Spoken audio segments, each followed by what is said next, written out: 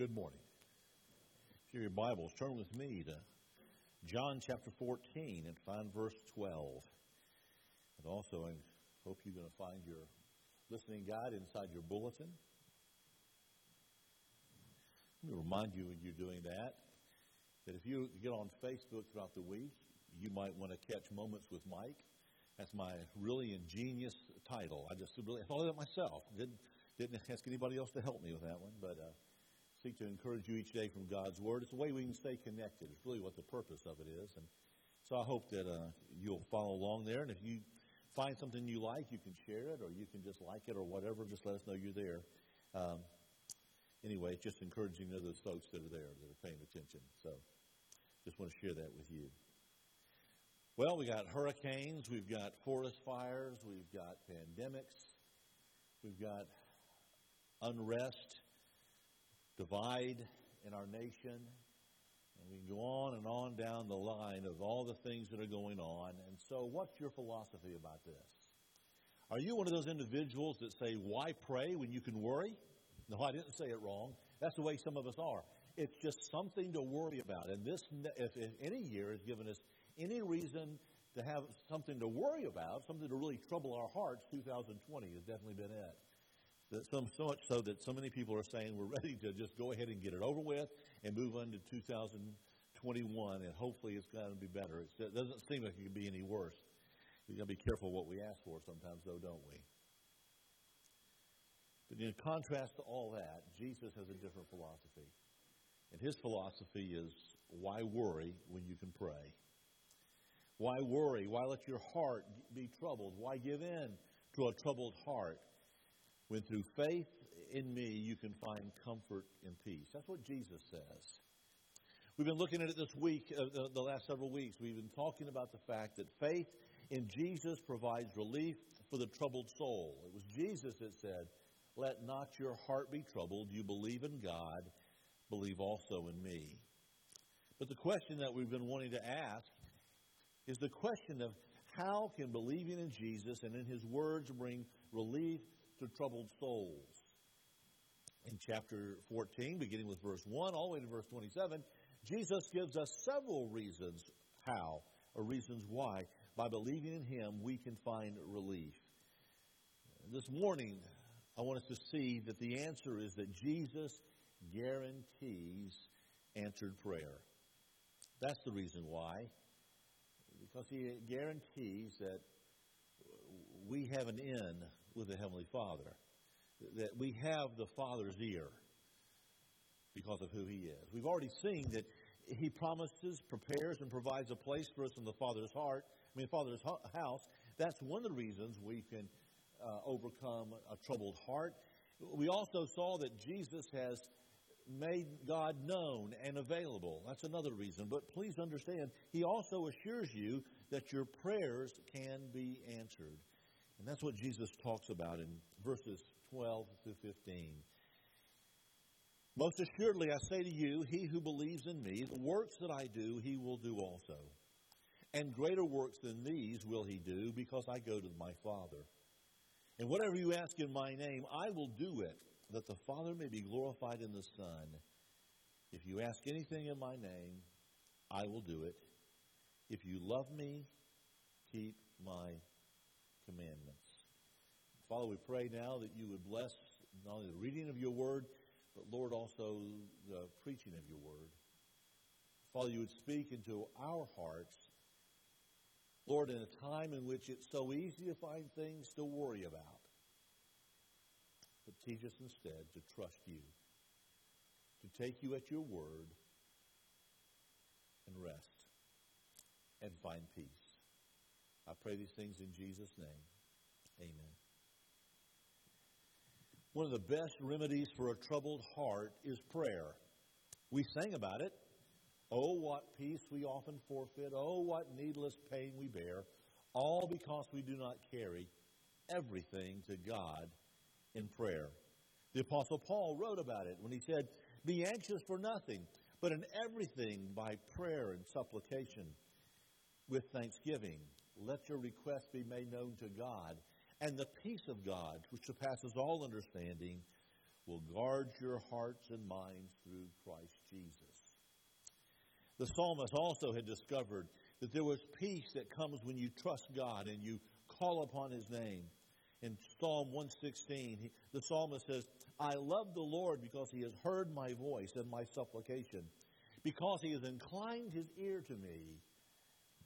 Therefore, I will call upon Him as long as I live. I love the picture that's drawn there.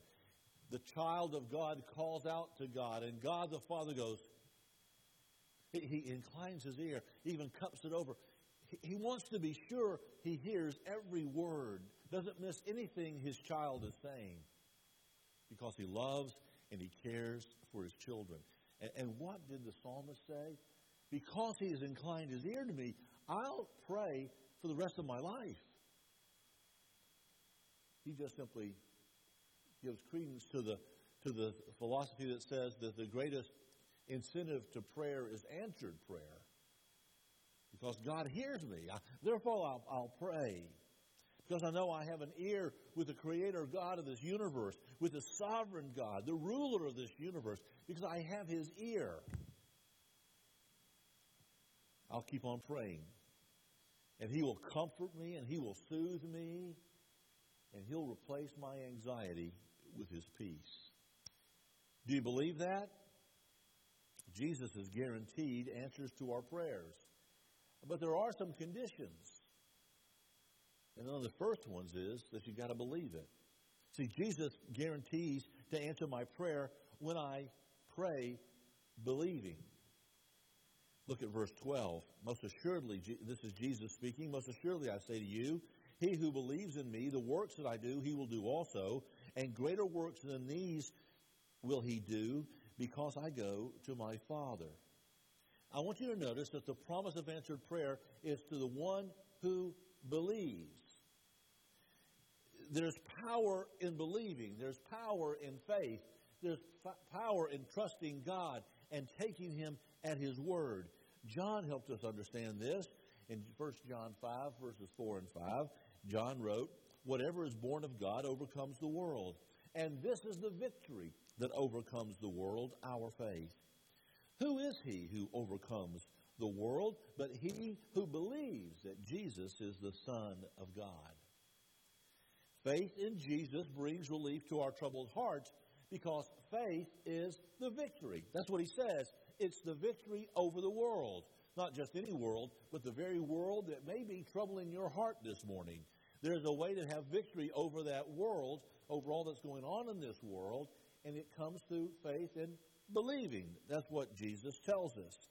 He assured his disciples of the power of faith when it comes to believing. When he said to them in Matthew 21, assuredly I say to you, if you have faith and do not doubt, you will not only do what was done to the fig tree, but also you will say to this mountain, be removed and cast into the sea, and it will be done. There's power in just simply believing and faith. Faith gives us that victory. And so that the promise of answered prayer has the potential, therefore, to impact this world that's troubling your hearts. Jesus said, the works that I do, the one who believes also will do. And he even went on to say, and even greater works than these he will do. I got a question for you. Do you really believe that? Do you really believe that through faith you can do greater works than Jesus? Now, let's qualify. We're not talking about the quality. The disciple is never greater than the master. I am not going to save anybody. Only Jesus can save a soul. But he can use me in that process. But salvation's his work. But it is greater in scope and in quantity. Stop and think about it. When Jesus walked on this earth in the human flesh, he was limited by time and space. Reading the scriptures, his ministry, we're estimating, was about 3 years long. That's it, 3 years. That's not a lot of time. Boy, he used his time wisely, didn't he? And he says, listen, you're going to have a greater ministry and scope than mine, even in that 3 years' time.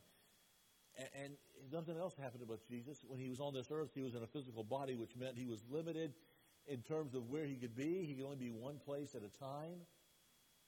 He said, I'm going to go on to my Father, and now I'm going to be present in your life, and in your life, and in your life. And together, you're going to be able to do far, far more than I got accomplished. I wonder if we really believe that. We really believe that when Jesus says that we're to go and to make disciples of all the nations, do we really believe that we have the power to do that? I mean, all the nations, that we could reach all the world? Well, not the way that we're doing it right now. You know, the way we're doing it right now is we'll hire someone to do ministry for us. This is the pastor's job. That's the church staff's job. I'm a church member. My job is to pay my dues and sit in the pew and listen to him preach and to cheer him on. Wrong. He wants to work in your life and enable you so that you would go to the people you know that need Jesus, to reach them for Jesus, disciple them for Jesus, and set them free that they can go reach the people they know and reach them for Jesus and disciple them for Jesus, that they can go out and reach.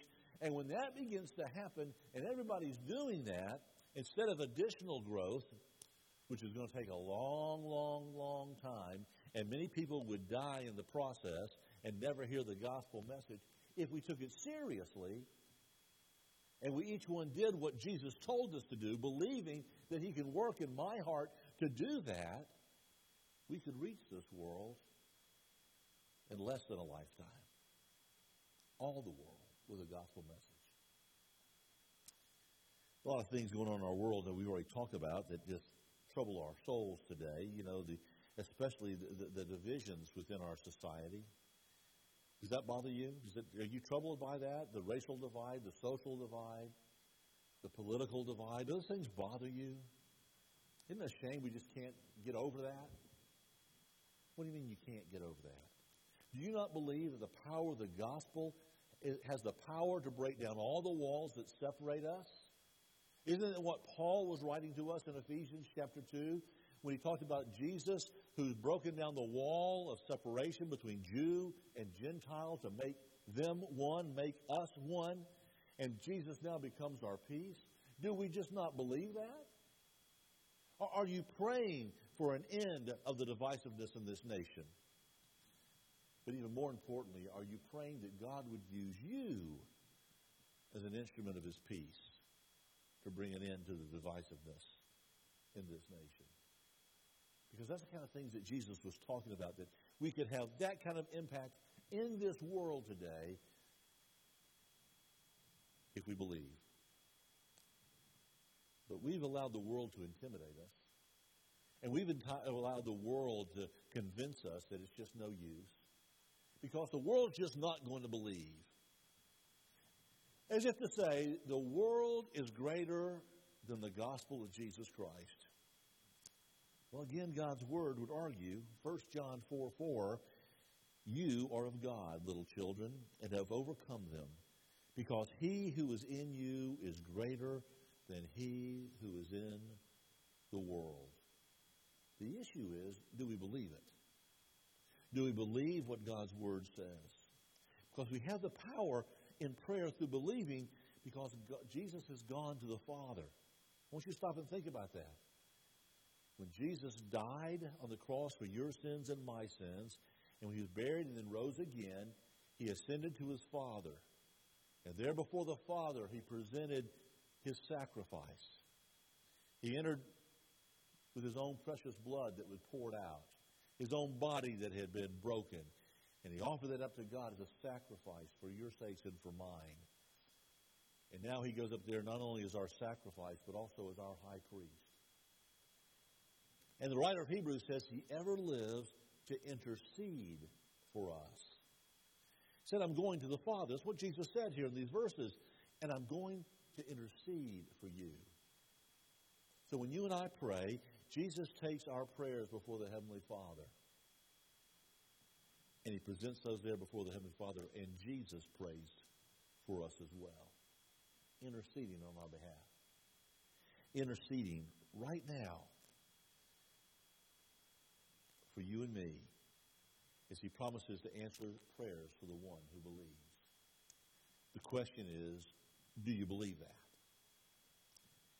Jesus guarantees to answer my prayer when I pray believing. He also guarantees to answer my prayer when I pray in Jesus' name. Look in verse 13, that first part. And whatever you ask in my name, that I will do. It wasn't enough that He said it once. Jesus said it twice. Verse 14, if you ask anything in my name, I will do it. So let's just pray in Jesus' name. And whatever we want, just whatever your little heart desires, just tag on the end of your prayer, in Jesus' name I pray. It's a blank check. I get what I prayed for, right? Well, there's a lot of folks that want to say that. A lot of bad theology out there. Some of it gets preached on the TV set on a regular basis. That you can be healthy, wealthy, and everything going happy and hunky-dory in your life. You don't have to have any problems because you just prayed in Jesus' name. That's going to take care of everything. It's a magical formula. You just pray in Jesus' name. And Jesus will take care of it just because I invoke His name. That's all I got to do. I knew a lady that was concerned about her children because when they prayed, they did not end their prayers saying, in Jesus' name I pray. What was she concerned about? Did God ignore their prayers because of the omission? Is in Jesus' name a secret code that God's not paying attention until you say, in Jesus' name I pray? Is that what it is? You know what I'm convinced? Praying in Jesus' name is more for our benefit than it is for God's. Because when I pray in Jesus' name, I am reminded of why I can pray. And why I can have confidence that God's going to hear me, and why I have God's ear, is because I come before God on the basis not of who I am or what I've done, but on the basis of who Jesus is and what He's done. And I come before Him, and I am reminded that I have this great privilege because of what Jesus has done. The writer of Hebrews in chapter 10 said, therefore, brethren, having boldness to enter the holiest by the blood of Jesus, by a new and living way which He consecrated for us through the veil, that is His flesh, and having a high priest over the house of God, let us draw near with a true heart and full assurance of faith, having our hearts sprinkled from an evil conscience and our bodies washed with water. It's because of what Jesus has done we can have confidence, boldness to come before the throne. Every confidence that God's going to hear us, we have His ear because of what Jesus has done for us. So when I say in Jesus' name, I'm reminded of the benefit that I have because of what Jesus has done. Because of what Jesus has done, I have the privilege of using His very authority and praying. I enter into God's presence not on the authority of who I am, but on the authority of who Jesus is. And I have that privilege to come, but I also have a responsibility as I'm praying. When Jesus invited us to pray, He was inviting us to, in His name, He was inviting us to pray according to the will of God and according to His own nature and His own character. So that when I pray in Jesus' name qualifies everything and controls everything that I pray for. So that when I'm praying in His name, I'm praying according to His nature. In Scripture, to know someone's name was powerful. When you knew someone's name, you knew something of their character, their nature, and even their heart's desires. And so when you and I come to pray, and we pray in Jesus' name, that's what it means. It means my prayer is to be in the character and the nature of Jesus and even the desires of Jesus, reflecting what Jesus would pray for. It's going to be consistent with who Jesus is, with His purpose. You remember several years ago we prayed, we had the little phrase, what would Jesus do? WWJD. And that was all the thing. Before you do anything, ask yourself the question, what would Jesus do? What if we just changed that a little bit, and before we prayed, we asked ourselves the question, what would Jesus pray for? WWPJF. Or if you're an English teacher, for what would Jesus pray? FWWJP. But what would you pray for if you prayed for what Jesus prayed for? That'll change the whole way you pray, won't it? Because when you pray in His name, that was it. So that praying in Jesus' name, as I said already, is a privilege. I have His authority. I have His authority when I pray. That's a privilege, that He gives me that authority. But I also have responsibility, because I have to be sure that I pray in such a way that brings Him glory. To ask in Jesus' name is to ask within His will and His purpose, by His authority, on the basis of His work as Redeemer, and for the glory of both the Father and the Son. So I'm guaranteed answered to prayer when I pray believing and when I pray in Jesus' name.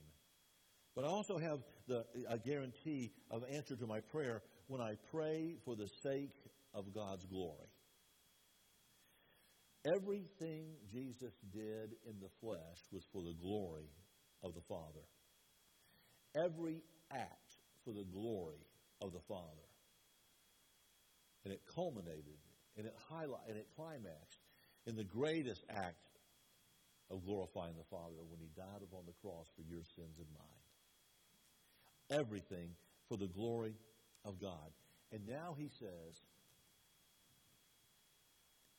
when you pray, believing in my name, I will do it. And then He adds in verse 13, that the Father may be glorified. In other words, when you and I pray, we're just continuing what Jesus had already begun. Jesus lived for the glory of God, and now we pray for the glory of God. So let me ask you, when you're praying, do your prayers bring glory to God? Well, why should they? Well, I just want to remind you, we did a little study on prayer not too long ago. Remember the disciples' prayer, the model prayer, the Lord's Prayer, whatever you want to call it. Jesus taught the very first petition was what? Hallowed be thy name. Honored be your name. That's the very first thing that we're praying, that God's name would be honored. It's an important purpose of prayer, that we would honor God. So why should God answer your prayer if it does not bring Him glory? So when you're praying, you need to ask yourself the question. When you pray, is your prayer aimed at glorifying the Father, or is it aimed at glorifying yourself? How is God glorified because you live in a bigger house than anybody else, or drive a nicer car than anybody else, or wear finer clothes than anybody else? How does that glorify God? Or does that really just glorify you? Are you praying to glorify yourself or glorify the Father? Are you praying to advance the kingdom of God or your own kingdom? Those are questions you need to ask. Are you praying in order to advance God's agenda or your own personal agenda? Because prayer is to be aimed at glorifying God. So if your prayer does not glorify God, it's not aimed at glorifying God, it is not a prayer being prayed in Jesus' name. You can put that tag on it if you want to, but in reality, it is not being prayed in Jesus' name. It's being prayed in your own name. Let's just be honest. Just claim it for what it is. Father, I come before you in my own name, that you would do for me everything that I want you to do, because, God, after all, you exist for my glory. Oh, I'd never say that. Would you say that? And yet sometimes, the way we pray and the way people teach about prayer, that's what it comes down to, isn't it? When we pray for God's glory, it's all about Him. And God promises that He would answer in order to glorify His name. In 1 John 5:14 and 15, John wrote, "Now this is the confidence that we have in Him, that is in Christ, that if we ask anything according to His will, He hears us." And we know that He hears us. Whatever we ask, we know that we have the petitions we ask of Him. Because we ask in His name and for His glory. Therefore, that's how we ought to pray. So, Jesus guarantees answers to my prayer when I pray believing. Jesus guarantees answers to my prayer when I pray in His name.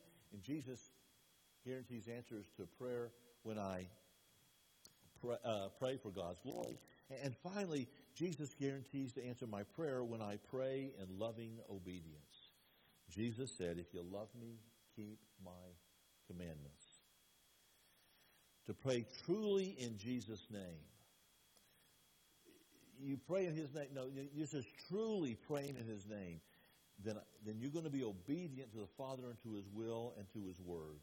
You know, Jesus lived His life in perfect obedience to the Father in all things.